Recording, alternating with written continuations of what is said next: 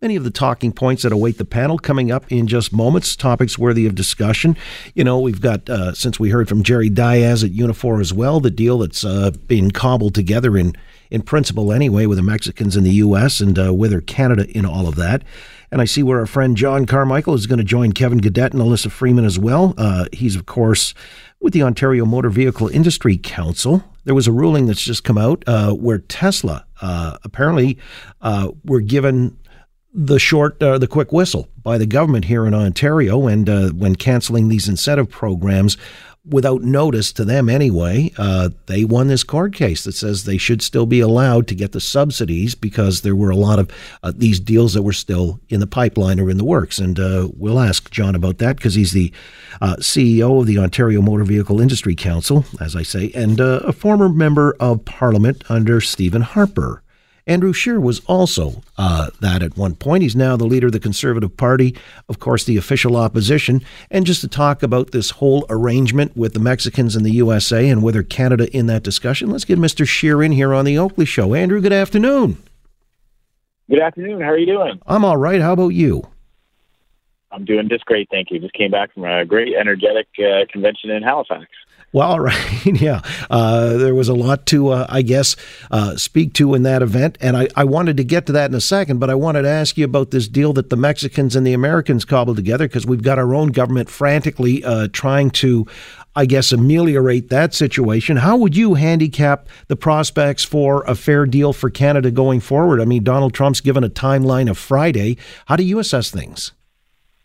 Yeah, well, it's very difficult, too, because we find ourselves as a country on the outside looking in. I don't even know if the government of Canada, I don't know if Justin Trudeau knows exactly what's contained in this deal with Mexico and what is going to be presented to us. And that is a terrible indictment on his handling of this whole file. To go from having the most privileged position in the world in terms of access to the U.S. market to having to wait to get presented with a deal that two other countries, Mexico and the U.S., have come together on is not an optimal situation. I don't think you'll find anyone in Canada that thinks that this is a good situation for us to find ourselves in.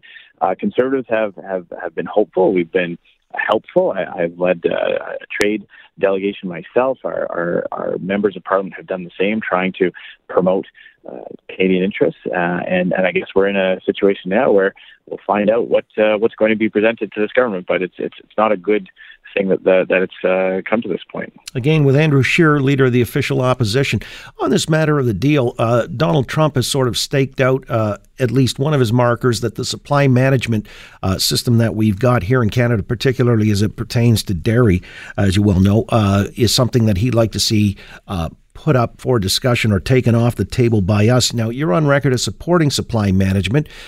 There had been a report even in the Globe and Mail from the convention you just cited that somehow the dairy lobby had some contingency arrangements or were counting on you to be supportive of them no matter what delegates may have proposed. In a nutshell, why do you continue to support the supply management arrangement? Well, I should point out that every country has some type of program for their producers. Non-supply managed industries in Canada, grains, oilseeds, cattle, have a variety of government programs to help with shocks to the international markets, to catastrophes like early frosts or things like BSE hitting the cattle industry.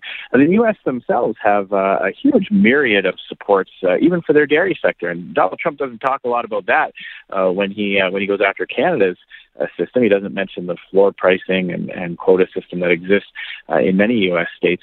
I just point out that the Conservative Party, a conservative government, have an unblemished track record of achieving both things. We've signed new trade deals. We've protected the deals that we've had, market access into countries that we've had arrangements with, while at the same time protecting supply management. And we've done that in a variety of ways, most recently with the Canada-European trade agreement, where we are able to come to agreements by having an effective negotiation strategy.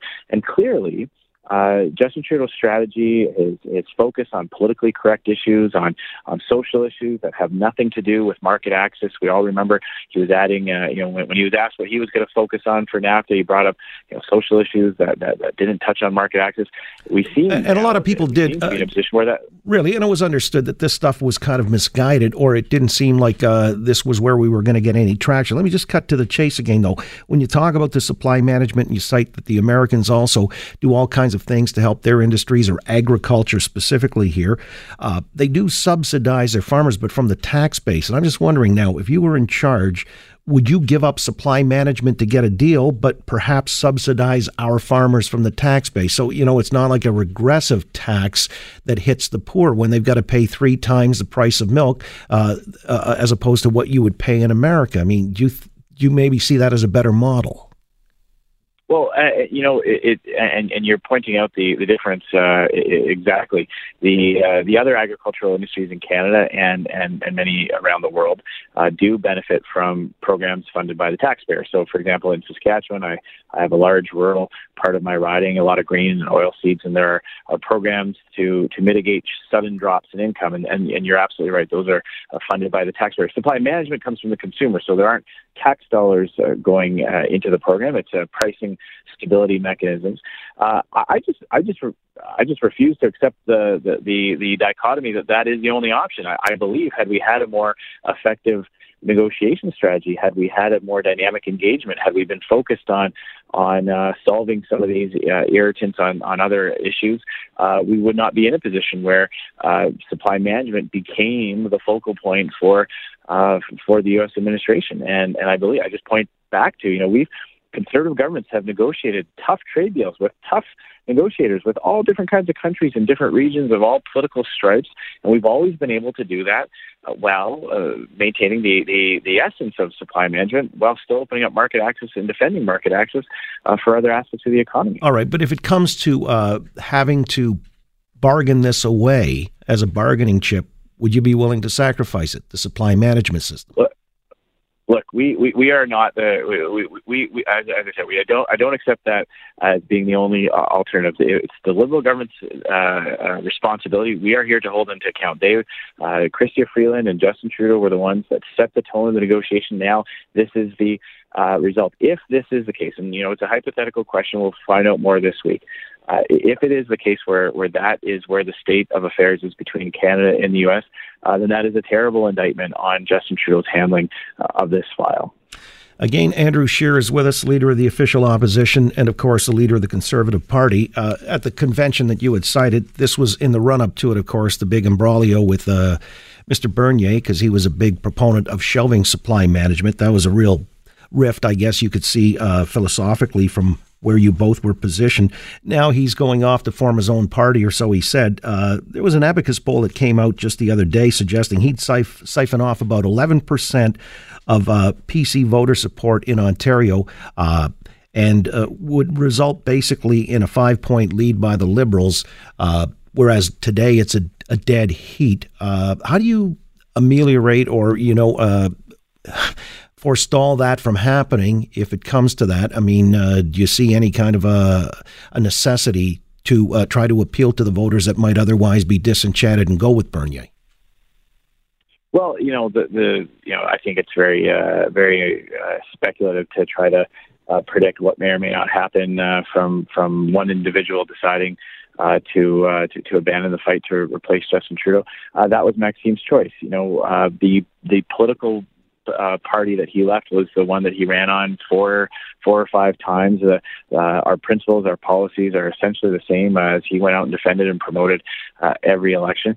I believe he made his choice a long time ago. But I point out that for the people who may have supported him because of things they liked about his platform, the party is the party of those things. The Conservative Party is the party of those things. We are the only party that is fighting against the carbon tax. We're the only party that is promoting lawful immigration and calling on the government to stop illegal border crossings. We want our immigration system reformed to prioritize the world's truly vulnerable, not people who are crossing in illegally from upstate New York.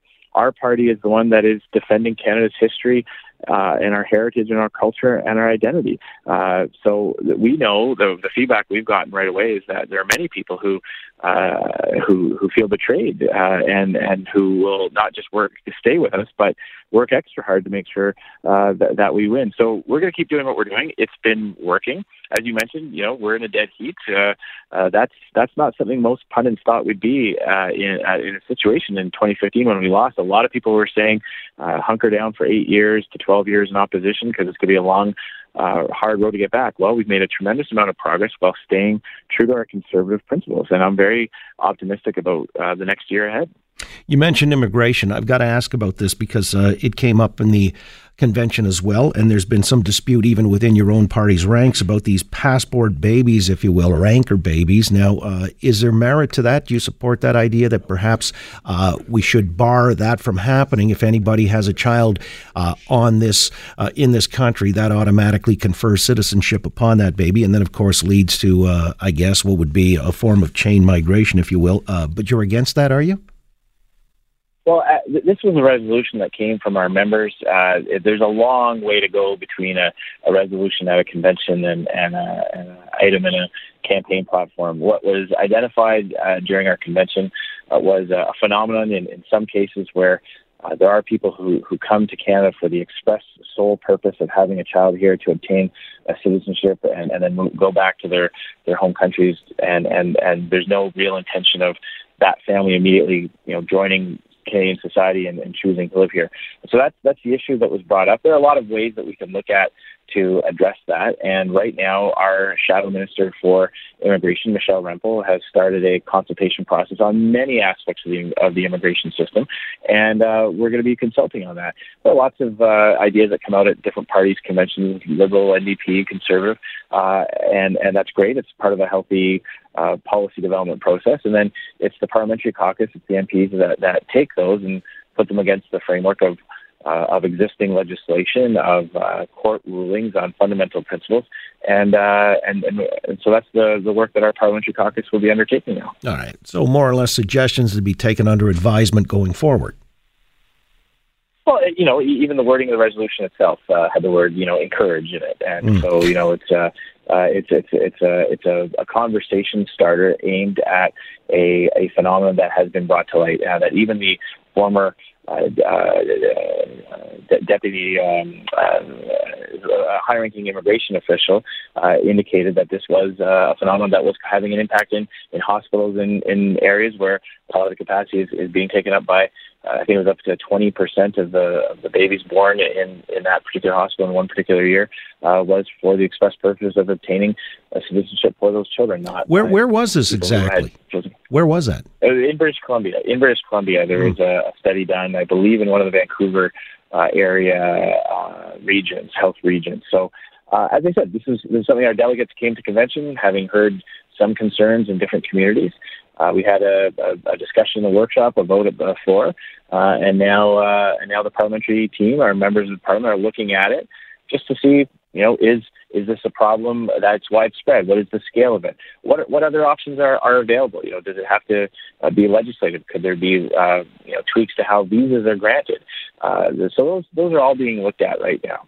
All right. Well, it gives us an occasion to maybe sort some of these issues out here, as you say, the policy planks that were offered up at the convention, and further down the road. I look forward to speaking with you again. I appreciate your time, Mr. Scheer. Happy to do that. Always great to come on and discuss these issues. Thank you. Andrew Scheer, again, is leader of the Conservative Party, the official opposition, of course, and we'll leave that for now.